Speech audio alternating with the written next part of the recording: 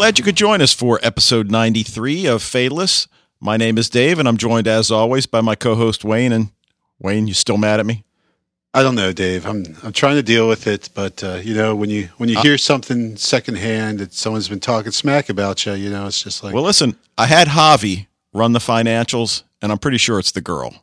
So you can deny it, but I'm pretty sure it was the girl. Okay. So anyway, hey, it's good to be back, and we'd love to hear from you via email at fatalistpodcast@gmail.com, website fatalist.podbean.com, where you can leave a voicemail via the SpeakPipe tab. You can also record your own audio clip and send the MP3 as an attachment, or you could just tweet us at Dave_and_Wayne. But it's probably just easier to Google Fatalist Twitter, and we'll certainly be one of the top hits there. Tonight we're here to talk about Season 5, Episode 6 of Lost Girls, starring Anna Silk, Chris Holden-Reed, and Zoe Palmer. But, Wayne, we haven't acknowledged the listeners in a while, and we've got a lot of loyal listeners. And, we've mentioned before that, surprisingly enough, over 75% of our listeners are from the United States, and I guess given that we broadcast in English, that's not surprising, and we're on iTunes US, although we're on the other iTunes. So, but what do you think our number 2 country is right now? Because it has changed. Okay, because before it was, I think it was Canada before, right? Or was it Sweden? I think at some point it has been something like that. Okay, it was I think the last time actually was somewhere I didn't expect. But okay, so I'm going to go with Uruguay. No, dang, United Kingdom. Hey, 7%. All right. Well, good day, mate. Wait, no, that's not them. Yeah, right. Well, anyway, how do you say thank you in British? Cheers. Okay, there we go. Ta. But we appreciate all you guys. For sure. Yeah, definitely. And we'll do a little shout out to somebody different next week. Yeah, we'll shout out to a different country. Exactly. All right. Now, we heard from Taltos again via Twitter. And again, she sent us the link with the enhanced podcast, but also this time, awesome. And just real quickly, did the opening dream sequence look familiar? And she sent us a YouTube link for the season 2 teaser, which features Bo in a white gown cranking the music box she received from her father. The kicker is that it never appeared in an episode, so we're going to talk about that later in the show. I put a link in the show notes, so you can definitely check that out. You're going to throw that out there, we're going to talk about it later? Yeah, we'll get to it later. Like the dream or the trailer? The whole thing. We'll talk about the trailer, the dream, everything later. But yeah, I just wanted to acknowledge that she sent us that, and definitely check it out. Once again. But before we get too far along, in Project X this week, you've got a couple things, the Triskele, and I've actually heard that pronounced different ways, but I believe Dyson pronounces it Triskele. I'm not even sure, but everybody knows what we're talking Triskel, about. And I thought it was Driscoll, like when I wrote down my notes, because I've never heard this before. I mean, I've seen this symbol a lot, but I never realized what the actual name for it is. So, as far as the actual pronunciation, don't know. We'll go. Trick said like Driscoll. Well, I thought he said Driscoll, so I thought it was Triskel as being the way he pronounced it. So basically, it's that little. It's the triple swirl, or and obviously the number 3 holds a big importance almost universally, cross-culturally. And a lot of people said like the Triskele, it's a ancient Irish pagan symbol, but of course all of those things got switched around into Christianity. So of course it primarily is a symbol of the Trinity, like the Christian Trinity. That being said, there's like, which, I mean, today actually was a good day of research. I learned a lot of stuff today. Like there's like this neo-paganism, like this new paganism, which I guess I kind of knew maybe that happened. I just probably thought of it as like New Age, which is probably not. But neo-pagans have taken this symbol as a symbol of the triple goddess. And you say, what's the triple goddess? And I'd say, no, not Charlie's Angels, but it's actually something kind of created by Robert Graves. Now, do you know who Robert Graves is? No, I don't. You might have seen the TV show of I, Claudius. Did you ever see I, Claudius? Oh, yeah, sure. So he wrote the novels, I, Claudius and Claudius the God, that the miniseries was based on. And they're awesome. Like, I didn't know anything else he'd written. I'd read both I, Claudius and Claudius the God, and they were fantastic. Love the TV show, too. But I guess he came up with this idea of this triple goddess as this symbol meaning the maiden, the mother, and the crone. And actually, that stuff it pops up in Game of Thrones as well. You might, like the three of the. I think those are three of the seven gods that they pray for down in the south, right? So, but basically, when you really think about it, like the number three, the triangle, three things. The rule of three was actually just well, you're not caught up on librarians, right? Because I just saw you watching the pilot today. But the last one, well, the second to last one they just did was the librarians and I think the rule of three. And that's a thing in literature and science and everything. So three just kind of, it's like this really comfortable number, right? Like it just makes sense, and it works itself into a lot of things cross-culturally. And so to really nail it down to one thing, it's just a really cool thing that represents three things. And there's all kinds of three things people say could represent, like the three trimesters. Yes, right, trimesters. If my wife ever listens to this, I'll be a dead man. But so that and there's 12 months to a year that can be broken up into three things and everything. So whatever. It's much. But what I also found fascinating, my man Dave, is that the Triskelion is also a symbol for this ancient Irish god, called Manannán mac Lir, who was an Irish sea god who was also associated with like storms, so lightning, thunder, and everything. And he's also the guardian of the Blessed Isles, which is a gateway to the other world. Now, the Irish pagans believed in that you come back. Like they didn't believe really in death. They believe in reincarnation. So they didn't have any concept of an underworld, a place where once you died, you went forever and ever and ever, right? They just believed you got recycled. And so the other world is not an underworld, but it's a place where all the magical creatures lived. And Ireland, we know about like fairies and leprechauns and things like that. And these are just kind of modern ideas of like the Tuatha De Danann, the children of Lir, the seed, like a banshee is one of the sea, and they are, again, magical, supernatural creatures that all live in the other world. And so Manannán mac Lir is kind of the guy who, is kind of gatekeeper for that. So I thought, obviously what that cult lady is or who she is still kind of up to debate, but potentially this might be one of the things, since this symbol, the Triskelion, is so associated with this god who seems to have a lot of the characteristics that are endemic with this character in Lost Girl. Yeah, I did run across one thing before I knew that you were going to cover this, and that it said that it's also believed to represent the three Celtic worlds, the spiritual world, the present world, and the celestial world. And I guess the celestial world would be heaven, and the spiritual world would be the supernatural, the spirit world, if you will, for what it's worth, and which sounds like a lot of what you're saying. Yeah, yep, definitely. Yeah, it fits right in. Yeah, cool stuff. And like you said, it certainly seems to be linked to Lisa at this point.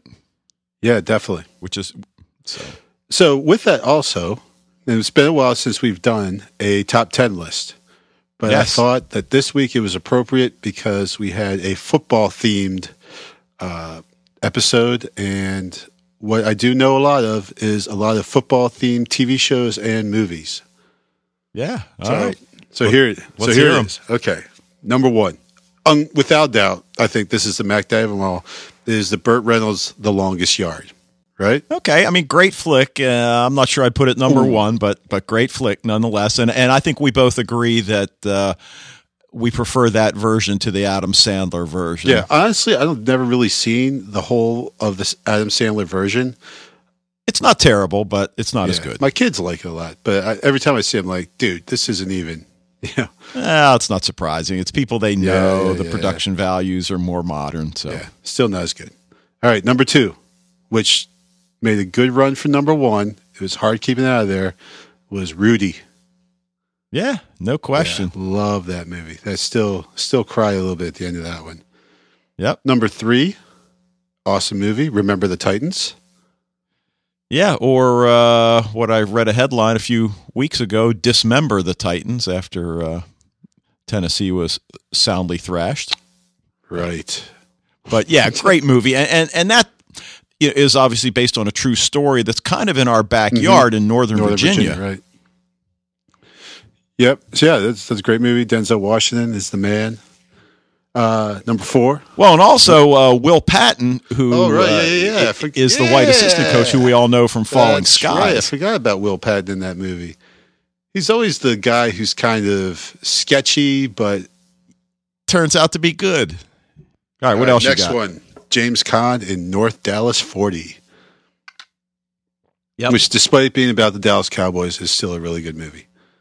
Yeah, based on, Pete Gent's book, which I guess a lot of people question how much is fact, how much is fiction. I tend to believe more of it's fact. Yeah.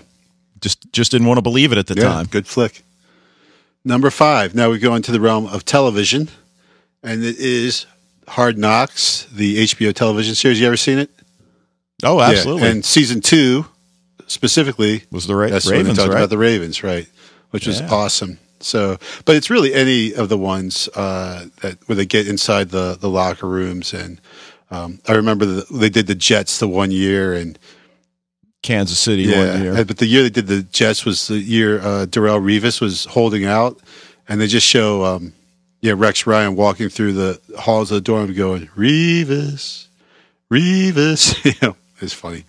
Anyway, next one is Friday Night Lights. Which movie or TV show? Well, I think I saw the movie, but not the TV show. But I have it on good authority. The TV show is way better than the movie because. Well, that's I'm the opposite. I haven't really seen the TV show, and I really like the movie. Yeah, so. that's what I said. I've seen the movie, but not the TV show. Oh, okay. I like the movie too, but I heard the TV show was really, really good. But I've never seen it to really say. So we'll say the movie. The book was pretty good. Now, funny story.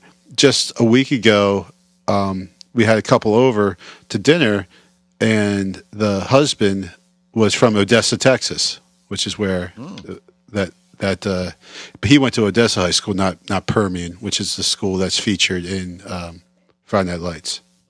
Yeah, but more importantly, did he play football? He's actually a hockey player, believe it or not. Wow. Yeah. Okay. So, all right, what do you got next? Next one is Semi-Tough.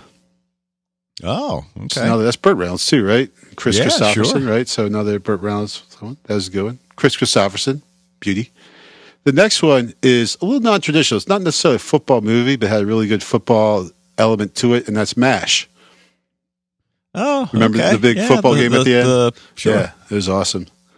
Though the dubious inclusion of the black character named Spear Chucker Jones, which was probably I don't think we'd do that today, even when they made that movie, that was probably not really cool. Yeah. No. Okay, number 9, and I know you question my inclusion of this movie in there, but I like it. That's Necessary Roughness. No, I love it, and plus it's got it's got the female aspect to it. Kathy Ireland becomes the team's kicker. Right, and they also have right, exactly. So it fits in with this episode of Lost Girl, right? And also Scott Bakula as the aging quarterback, come back to play college ball, who was in Quantum Leap. So there's a sci-fi kind of connection there. And he was in Star Trek. Star Trek, right? Star Trek, whatever it was. Which one was that? Yeah, I forget. Star Trek, one of the later ones. Next one, and I can't put this one on here for my kids probably, is The Water Boy. So That was pretty funny. I like The Water Boy, actually. Yeah. It's cool. And then, Kathy Bates in there as his mother. So I had to put in there also the honorable mention at number 11 of Quarterback Princess. Yeah, Helen Hunt was like about 16 at the time. Yeah, because Helen Hunt, who is really hot, and even back then, because I was slightly younger than Helen Hunt, so I could admire her and fantasize about her, and also the fact that, again, it's a girl playing football here, and not just like not just the non-contact kicker position that Kathy Ireland played, but the quarterback, most important position. So, yeah, there you go. Any additions you would make to that list, there, Dave? No, I don't think so. No, that was maybe the program. Which is, again, you and I were talking a little bit about this earlier today, a look inside the dark aspects of college football. And I guess there's a lot of people that argue that that's pretty much most of it. Yeah, any given Sunday, too, could potentially be on there as well. But I like Oliver Stone for the most part, but I didn't really care for that movie very much. Yeah, it did have Johnny Unitas as one of the coaches. That's true. It did. So, yeah. But anyway, why don't we get to talking about Lost Girl, since that's why everybody's here. And wait, they're not tuning in to listen to us talk about football movies? Seriously? Maybe. But all right. Anyway, episode 6 of season 5, Clear Eyes, Faye Hart, written by Sandra Chilkowska, who also wrote The Kenzie Scale and Adventures in Faye Babysitting back in season 3, episodes 306 and 311. And then directed by David Green, who also directed The Kenzie Scale and also Raging Faye and Table for Faye from season 2, episodes 210 and 215. And this episode aired January 11th, 2015. And, when we first talked earlier today, I think it seemed like I liked it better than you did. Well, I'm kind of like torn by it, right? Because I thought the basic story was actually pretty good. I like the reveals we got with the cult. It wasn't a ton, but we got something. But I just found the football parts so appallingly ludicrous. It just was hard to get past it. So, all right. Well, we open with another bed scene. And this time, Bo, who's in bed with Tamsin, as it turns out, she wakes from a dream in which Lauren is rotating a handle on that wooden carved box that Bo's father gave her for her birthday. And she seems pretty disturbed by the dream. Right. And it's almost as if Lauren was doing something that hurt her. And I guess I'm wondering whether it's, that subconsciously she sees Lauren as trying to control her, or maybe even worse. Wow, really? I didn't catch it. Well, I like how they start this scene, because the camera is coming in from behind, and so you just see a white dress and someone turning the handle, and we just assume it's Bo, at which point I'm like, Bo, are you freaking crazy? Do not turn the handle of that box. Like, what are you doing? And then it comes around to the front, we see it's Lauren, it's like, oh, and then we realize it's a dream. I don't know, it didn't seem like a necessarily, I know she woke up kind of surprised and shocked, but I didn't see the dream itself as being necessarily a negative thing. I don't know. It just seems like this whole relationship between her and Lauren is definitely, to me, still up in the air, and her feelings seem to me to be very confused. And so maybe I kind of took it that way. Well, see, and I'm wondering whether Docubus is over, and that she's moved on, not necessarily to Tamsin, which obviously is what it seems at the time. Now, you didn't think it was quite as serious. I mean, certainly not serious like Tamsin's dream, where she couldn't get a burger at a drive-thru. Dude, that was horrific. Oh my God, what a horrible dream that was, though. They were closed. Yeah, forever. Forever. Yeah. Now, you mentioned, obviously the box, and let's go back now and talk about that season 2 teaser that shows Bo in a white gown cranking this box, and there is a musical, some sort of lullaby playing as if it's a musical box. But as it turns out, apparently that was never actually in any episode. So I guess my question is, do we consider that canon? Yeah, that's a great question. I would say you can't really consider any teaser canon at all, I wouldn't think. But what is unusual, I mean, it's just like, I at first thought it was a publicity stunt. I'm like, I hit the BS button. I'm like, no way that this was released before season 2, because it totally predicts what's going on like right now in season 5.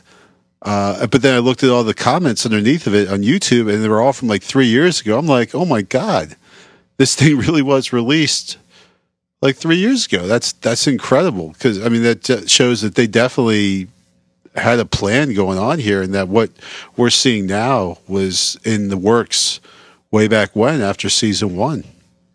Yeah, and you wonder, did they, put that in the teaser and then deliberately leave it out, knowing that they were going to bring it back during season 5, or did it just get cut out and then it was too late? I mean, you never know, but it just occurred to me, I wonder if the dress Lauren is wearing in Beau's dream is the same one that Beau's wearing. Yeah, I mean, they're both white, but yeah, that's about as much as being a dude. Sorry, I'm not very up on those things, so...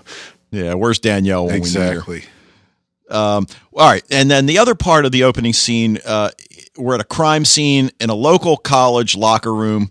Dyson and Mark, who was, of course, supposed to stay in the car, and yeah, he really listens to Dad, and they're investigating the death of one of the team's top players who's lying in a pool of his own blood, and then Dyson notices that triple spiral that you were talking about during Project X, and after he photographs it with his phone, he wipes out, the Triskel, and then it just reforms. Right. Yeah, that's creepy. Yeah, very creepy. All right, now, we often talk about breaking the episode down into multiple stories, but Wayne, it just seems as if this is just one big story, so we'll just kind of look at it chronologically. And it seems to me at this point, we go back to the 3 dead humans from the elevator accident. Right. They're now possessed by Fae. Are they Fae from Hades? Are they Fae from? And I guess we're not really sure. No, I mean we're getting some hints, and it could be my man Mananan. It could be Zeus, right? It could be Thor. Right. Right. Now, I'm sorry. Go ahead. Well, I was going to say, we've got Kevin Brown, who was Horatio 55, and he's the guy that was targeting the oracles, so they couldn't see what is coming, from what we're told. Then we've got Lisa, who's again kind of I guess the character you're referring to, and then Iris, the teenage girl. So these 3 seem to be working together. In what regard, at whose behest, we don't know yet. Yeah, exactly. Or are they, I mean, if they are these ancients that Trick, well, I mean, it seems like they are the ancients that Trick talked about, that they are extremely powerful, so maybe they're not acting on anyone's behest, they're acting on their own behest. Well, right, and I mean, this whole storyline, the battle begins, it's referred to as an end of days cult, and they've got a play, we just don't know yet what it is, and what their end game is. So, it's really interesting. The other thing is, again, we've talked about this over the last few episodes. The Beau Tamsin relationship, we're not sure. It's not a big part of this episode, but they throw a little bit in, and I'm just not sure. While I said that I think Docubus may be done with, I certainly don't think Tamsin and Beau have any really long-term viability as a couple. No, I'd say the chances of Beau and Lauren ending up together are way more likely. Beau's just not really into Tamsin, Yeah, well, I mean, she is and she isn't. I don't see any emotional attachment. She refers to her as her roommate, so it's like, I don't think there's really any kind of really emotional connection here, at least for Beau. Now, Tamsin, on the other hand, is infatuated, right? Yeah, almost like she's never had a boyfriend or a girlfriend before, which we know is probably not true, but that's kind of the way she's acting. Yeah, she's very giddy and kind of like in love and all that stuff, and waking up and wanting to snuggle in the morning and all that kind of crap. But But yeah, Bo's not into it like that though, you know. Yeah, So I think Tams is going to get her heart broken here, at least her feelings severely hurt. Yeah, which I'm not sure is good to do to a Valkyrie, probably but not. I guess we'll see. Probably not. Yeah, but anyway, all right. So we've got a murder to solve, and it revolves around a football team called the Thunder. I'm not sure we actually find out the name of the college, but the team is the Thunder, and their logo is a lightning bolt with a hammer. Thor's hammer? Yeah, that's what I'm saying, yeah. Yeah. Now, Dyson's talking about the symbol of reincarnation by end of cult days, and he found it on all three of the dead bodies. So we see another instance of Bo, and this time Tamsin. In the past, it would have been Kenzie, go in undercover as cheerleaders. Bo as the coach, Tamsin as an actual cheerleader. And we've had some great slow motion scenes through Lost Girl. Another great one, I thought, as Tamsin and Bo are walking past the football players to get to the cheerleaders.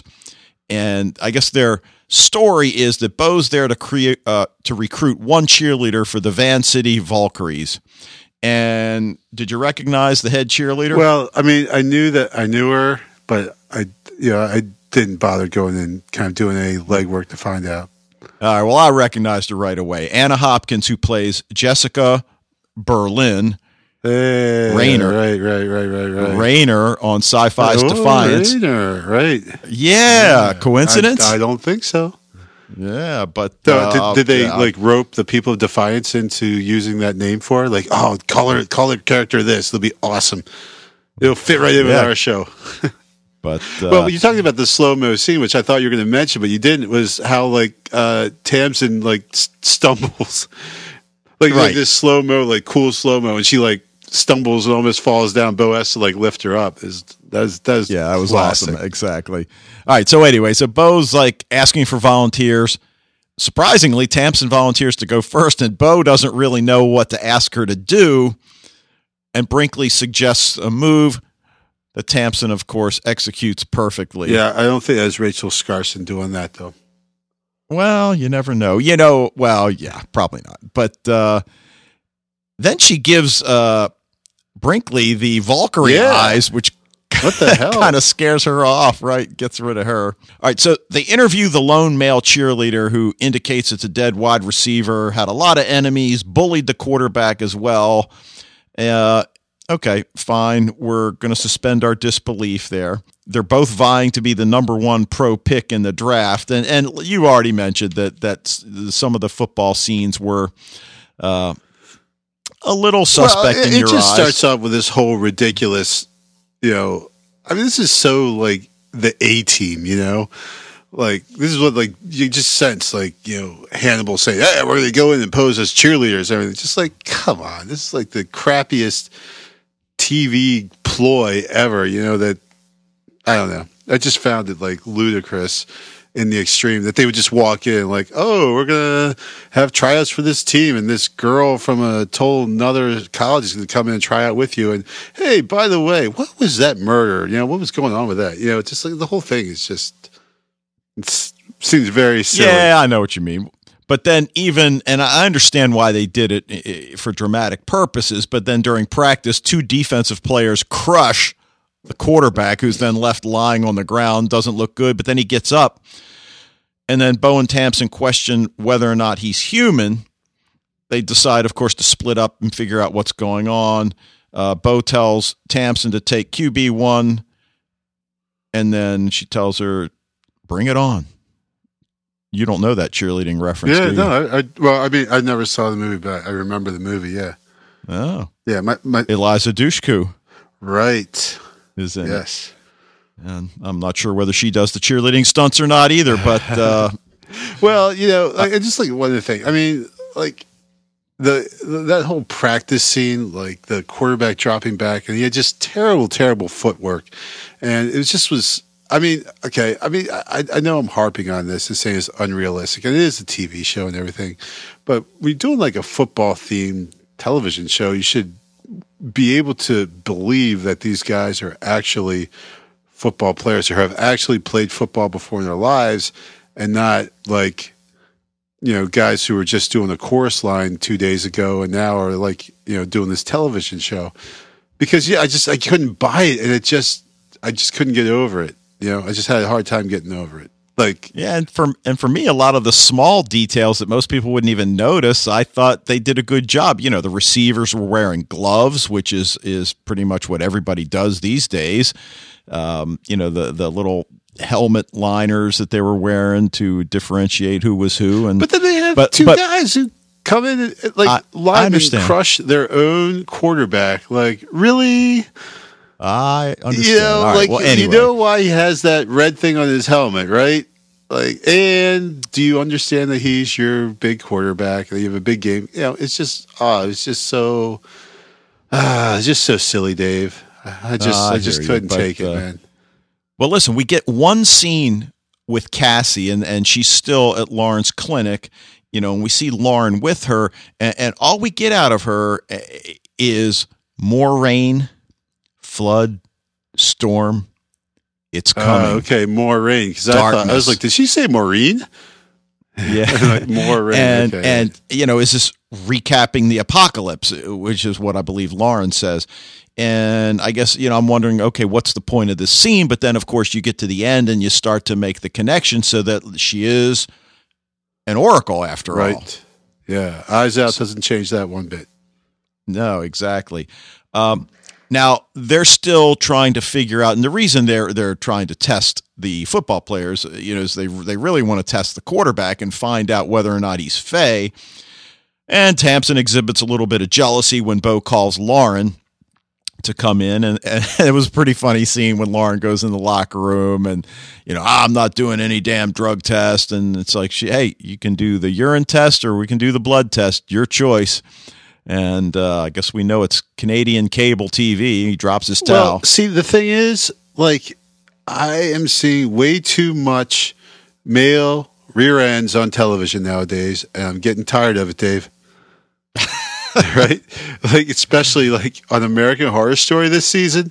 They always start out with nudity. You're like, yeah, nudity. When HBO, when you were a kid, and it would say nudity in the show, you're like, sweet. And then, but when on television, cable television in America, when they say nudity, means you're going to definitely see a guy's rear end. That's what and that's what you get when you get a woman writer, right? Men wouldn't do play, that. Fair play. I'm just saying though, I'm not into it.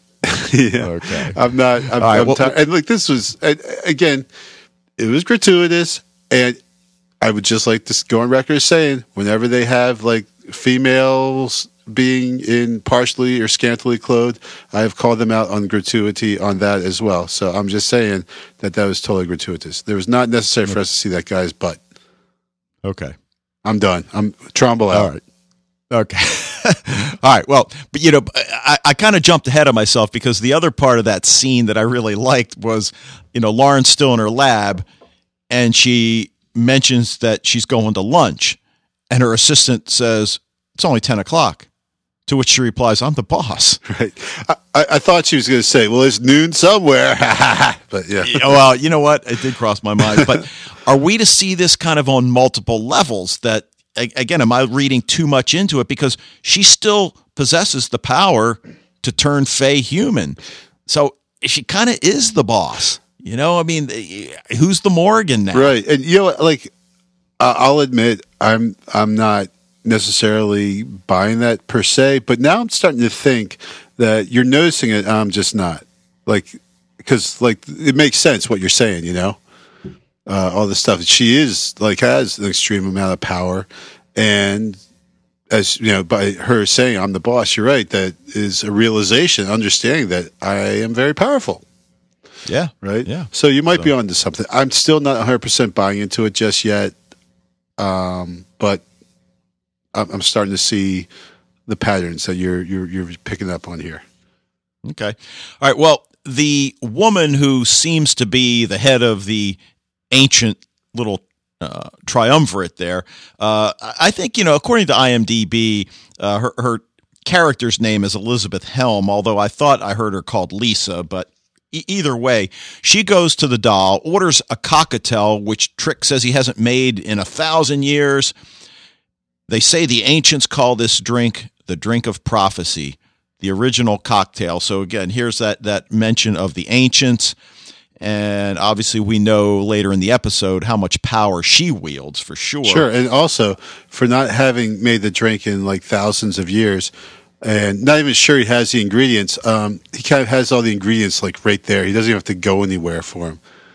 Yeah. Now, the other thing is, he mentions the ledger and we're 5 seasons in now and we've never heard about the ledger before. So I'm wondering what kind of importance the ledger is going to end up playing. He says, if you're going to be around for a while, I'll have you sign the ledger. But he's obviously, as he says, misplaced it. Well, we know it was stolen. And then she says, ancient things have a way of turning up. So, yeah. Is she one of the ancients? Does she represent the ancients? Yeah, I think so. Yeah, I guess we'll see. But yeah, it certainly seems that way. Now, just like we had the opening scene in Beau's bed, we've got our scene back at Dyson's apartment/gym, and he's going over his evidence board while Mark's working out on the bag. And, I think I had this impression of Luke Billick as being, some kind of wimpy CW, whatever. He looked pretty good on the bag, and clearly that was him. Right. Yeah. He was. He is Dyson's kid, though, right? So. Right. But I think more importantly in that scene is the two of them are starting to bond. I mean, last time we saw them really kind of at odds, and here they're really working together. It's like, Dad's like, all right, show me what you got, kid. And the kid's into it. He wants to impress Dad, and he does. And then, of course, he's like, so are you seeing anyone? And then that woman walks in asking for Detective Dyson. You haven't returned any of my calls. And we're, of course, wondering who she is. And this kind of now sets the whole situation up for catastrophe on one level, because she's there because I've seen my dead husband walking around on the streets.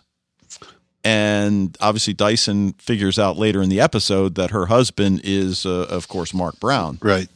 Yeah. Or I'm sorry, Kevin Brown. Right. And Horatio 55. And Mark, who we appreciate that now he's actually not being this petulant little shit quite so much, and that he's starting to bond with Dyson and trying to get to know him.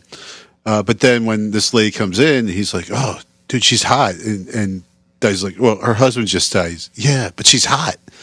And she's single. Yeah, right. She's single, right.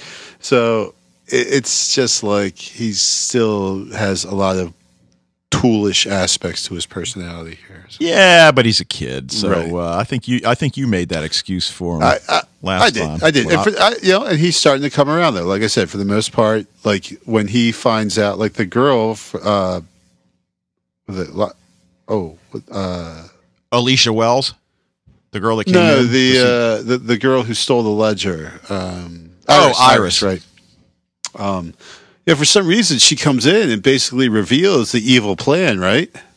Yeah. And he goes and tells Dyson, whereas he could have probably said, kept a secret or tried to work it to his advantage somehow. He went and said, "Hey, something bad's going to happen," right? So yeah. Well, I mean, something bad's going to happen. In terms of, she comes in, the wife, of course, and at least she had the good sense to take a photo. So she's got proof this, I'm not imagining it. Dyson's like, look, we all grieve in different ways. And he's assuming she just thinks she saw him. Dyson makes this comment that she's human, when Mark mentions that she's hot. And then Dyson comes in with that implication kind of that Faye and humans should not be together in terms of a relationship. Now granted, obviously we know it happens. We don't really necessarily know how frequently it happens. Obviously Beau and Lauren have been together at some point, but I thought it was interesting that Dyson, that's, I guess, his feeling on the whole relationship thing, that Faye belong with Faye and not humans. Right. Well, and that's something that we've seen from basically the season 1, episode 1, right? Well, right. But I mean, he certainly was supportive of his best friend Hale when he was going to marry Kenzie. True. Good point. So, I just thought it was interesting that this comes up. Now, we talked a little bit about the urine samples, and Lauren's got the, and again, I love it. She's in her element. She's got her test tubes lined up and adds a toxic solution to each one. Clay, the QB1, his sample, while human, is immune to the toxicity, and they've got Trick on the line, and he tells him that he's a Heraclid. Right. A human descendant of Hercules with exceptional genes. And I guess Lisa overhears Trick because she's still there, which is kind of surprising that he would talk about all this in front of her, which he does. Yeah. And then she leaves the bar. But obviously the big reveal here is that, we're now introduced to the concept of the Heraclid, a descendant of Hercules. Right. And does that mean that, Clay is going to have an integral heroic role later on? Yeah, well, that would be pretty cool. I mean, or is this it? Are we going to see him again? I don't know. I mean, I would certainly think we'll see him again, but yeah, I mean that's kind of a pretty big reveal. All right, so anyway, so Dyson talks to him. The kid clearly has no idea what he is. He just thinks, I'm a great athlete and I heal quickly. Right. And Bo tells Dyson that sometimes she feels she'd be better off not knowing who her father is. Dyson doesn't know that Bo knows her father is Hades. I guess. How did that happen? Yeah, I it just seems surprising. I guess I just assumed, I guess I'd have to go back and pay more attention. But yeah, exactly. But we're not going to do that. So no.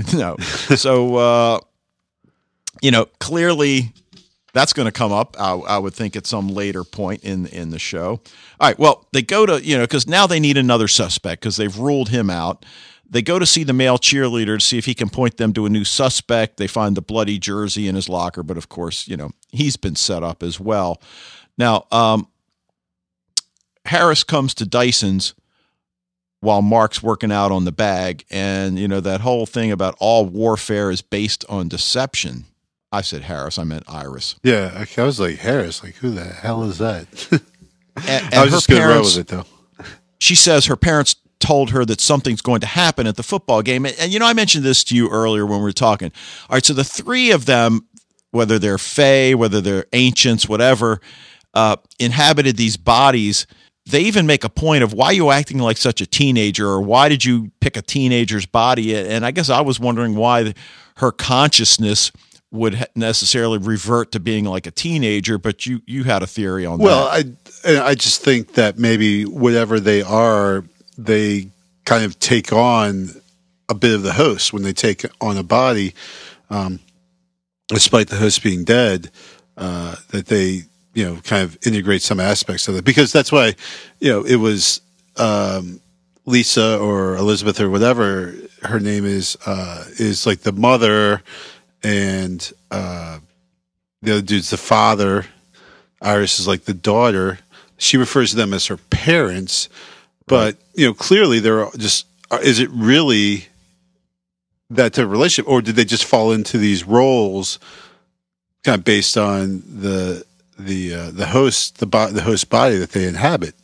Yeah. Right. Just to, keep their cover, so to speak. Right. But it was funny that they had that little family tiff, Oh yeah. But the other thing is while she's with Mark, she draws that symbol on his arm. Right. And then tells him that her parents said something is coming. Everything's going to go boom.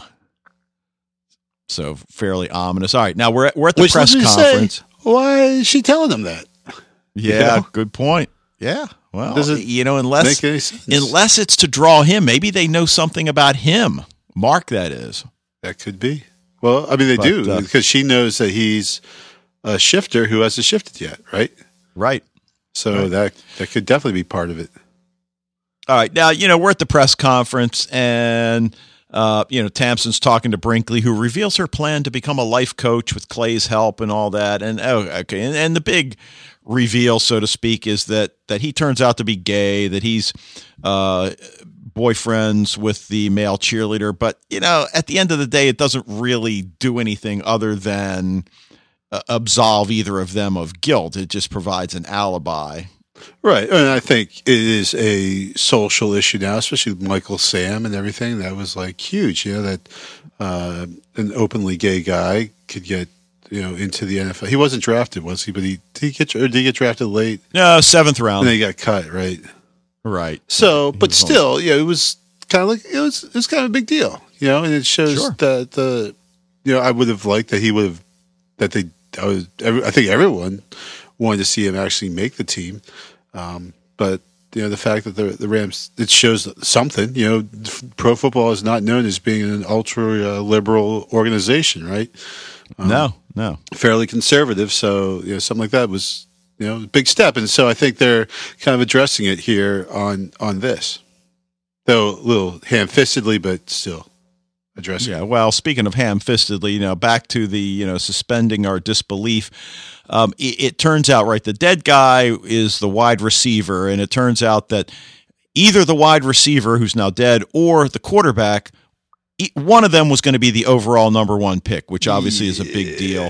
And which again, the quarterback points out, teams usually aren't looking for either a quarterback or a wide receiver. Right, but let's go past that. And as the quarterback even says, Dave, I can't get by. Why would I kill my best receiver who's going to make me and the team look good? But then even further, that basically they're basically saying that if you don't win this game, you're not going to get drafted number 1 and all that, which is patently absurd. That's not going to matter, really. No. But they need to get inside again. Tamsin tells them, I'll suit up as a player. It was silly up till now, and now it just becomes absurd. Not saying Wayne, that women can't play football. I'm just saying. But Wayne, who better than a Valkyrie to protect the quarterback? All right, that's probably true. But seriously, all right, no one even knows she's a girl, really. And who's this guy with the really high voice who's just all of a sudden in the huddle as a starter? I don't know. He's never been at practice before. He's just some guy. Whatever. Let's roll with it.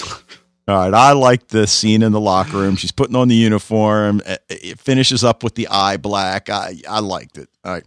Now, we got the banners at the stadium. Thunder, bring on the storm. Bo goes to the luxury box and finds Kevin Brown, Lisa, and Iris. And she's surprised that Kevin knows Bo. And we're thinking, like, who is this woman? And, the whole thing that she says Clay is like family. So, again, that I guess goes back to why I think maybe this is not the last that we've seen, that we'll see of Clay. Right. And she says something like, the bigger Clay's fan base grows, the better for the family. Well, what's the family? Yeah. They're now clearly the ones that killed the wide receiver. But and this is all goes back to the cult aspects of it. And it's like the Manson family and everything like that. I mean, I think if you're a cult worth half your salt, you're going to get the people to buy into it and think of the people in the cult as their family, and that everyone not in the cult as outsiders, right? Yeah, sure. Right. Now, Bo gets a little bit of a surprise here. If you think we're done here, you underestimate me. And okay, we've seen Bo, run that line many times. Yep. And we find out that Lisa is feeding off the crowd. And then Bo mentions something like, we need to throw the game, which I guess would then reduce the crowd's enthusiasm. Right. And then all of a sudden she strikes Bo with lightning. Yeah. And, it makes us now, starting to put all of this together, the lightning, the Thor's hammer, if you will. Who is she? Is she the female version of she's Thor? An ancient. Yeah, it could be Thor. Yeah. I mean, I just was thinking that it was going to be Zeus because, all right, here's what I'm thinking now. because we're just assuming Hades is this bad guy, right? But what if he's not? and you mentioned this before, right? Yeah, I mean, really, now I'm even more assured that her father is going to turn out to be the guy who kind of saves the day here. That this guy is maybe like Lisa, or whatever this family like is a cult, and she's like Zeus or some kind of thunder god, and it just needs this underworld god to come in and save the day, and the box might be the thing that's going to do it. So I don't know. I mean, after this episode, I am more certain in my prediction that her father Hades is going to turn out to be, not be a villain, but a good guy. Well, yeah, and you start thinking he might not be a good guy, but he might be a good guy. I mean, what's their end game? I mean, are they trying to destroy, this world? And like you said, maybe Hades, the god of the underworld, is going to come to the rescue and save the world in which his daughter lives. Maybe something like that. But before that, we've got something more important, Wayne, because we're down 5 with only 4 seconds to go. Oh, boy. Tamsin calls. Come on, you didn't like the play? She calls for a Hail Mary, which, of course, works. All right, yeah. She does a nice double move. Nice double move. Great touchdown dance.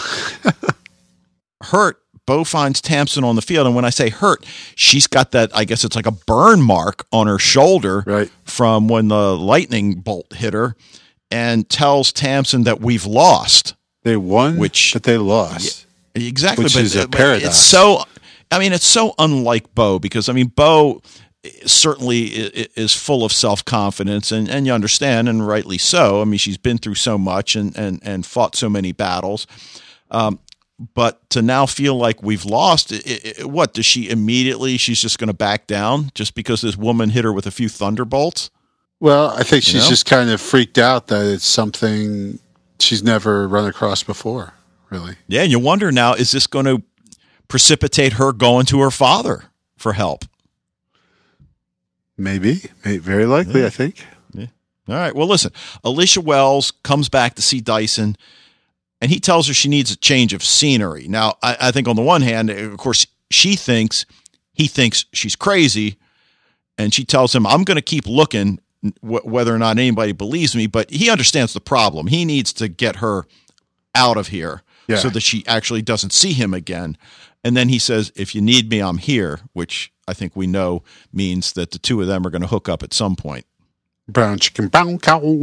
Yes. All right. So Bo's got the lightning burn. Tamsin offers to feed to help her heal, but it doesn't do any good. Yeah. Bo says it doesn't hurt, but it's not healing either. Yeah. Yeah. That's surprising. And then she says, I'll run you a bath. What are girlfriends for? And it kind of hits Bo. Yeah. Girlfriend? She doesn't like that. Yeah, no. Yeah. She's like, I don't, not really, no, but. Right. Yeah, how do you like step back from that though? It's like, it's like you're in a relationship. Someone says, I love you. And just like, okay, thanks. Yeah. I mean, not that I ever did that, but I'm just saying, I've seen it in like movies and TV shows like all the time, and it's awkward. Sure. Yeah. It's revealed that the oracles were shown something that was so awful, that's what caused them to remove their own eyes. Did they see what's coming? Did they see, this horrific end of days, and that's what caused them? Now, Trick posits that it might be this ancient order that channeled their children's energy to gain power. And then he mentions that the ancients were the most powerful Fae family that ever lived. What happened to them, we don't know, but Trick seems fairly in awe of them. Yeah, there definitely seemed to be a very, very formidable foe, but we've had tons of those, right? Like, I don't know why, Yeah, the Trick, Garuda. yeah, right. Like, the Garuda is pretty bad, right? Yeah. The Wanderer, he's pretty bad, right? So it's like, come on, Trick, relax, brother. It's okay. Yeah. All right. Well, closing scene, we see Kevin and Lisa looking at the ledger. Bo Dennis. So she's the one and only, and found us a lot sooner than I'd hoped. So, the three of them are discussing their next move. Clearly, she seems to be in charge, but whatever. I think they realize that whatever it is that they want to do, Bo is the one that can stop them. And so they got to step it up. They got to step it up, and clearly Bo's going to need something in Trick's bag of tricks to help. Nicely done. Yeah, ward off. And then lastly, Iris is drawing the Triskel on the window.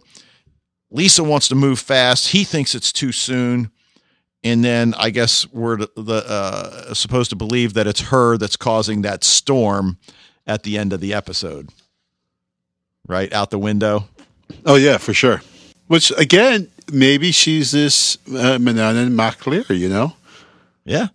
Yeah. So. Now, I thought it was a pretty good episode. Like you said earlier, they did move the story arc forward, with this Fae cult, and we keep calling it that. I mean, that's obviously what Dyson has been calling it, but it seems like it's a little more than a Fae cult at this point. But regardless, they've moved that storyline along pretty well. So we got 2 episodes before the mid-season break. It'll be interesting to see what happens. Yeah, like I said, I mean, despite all of the ridiculousness, and I mean ridiculousness, I mean absolute ludicrousness with the football scenes, which, again, I'm just of the opinion, if you can't do it right, don't do it, right?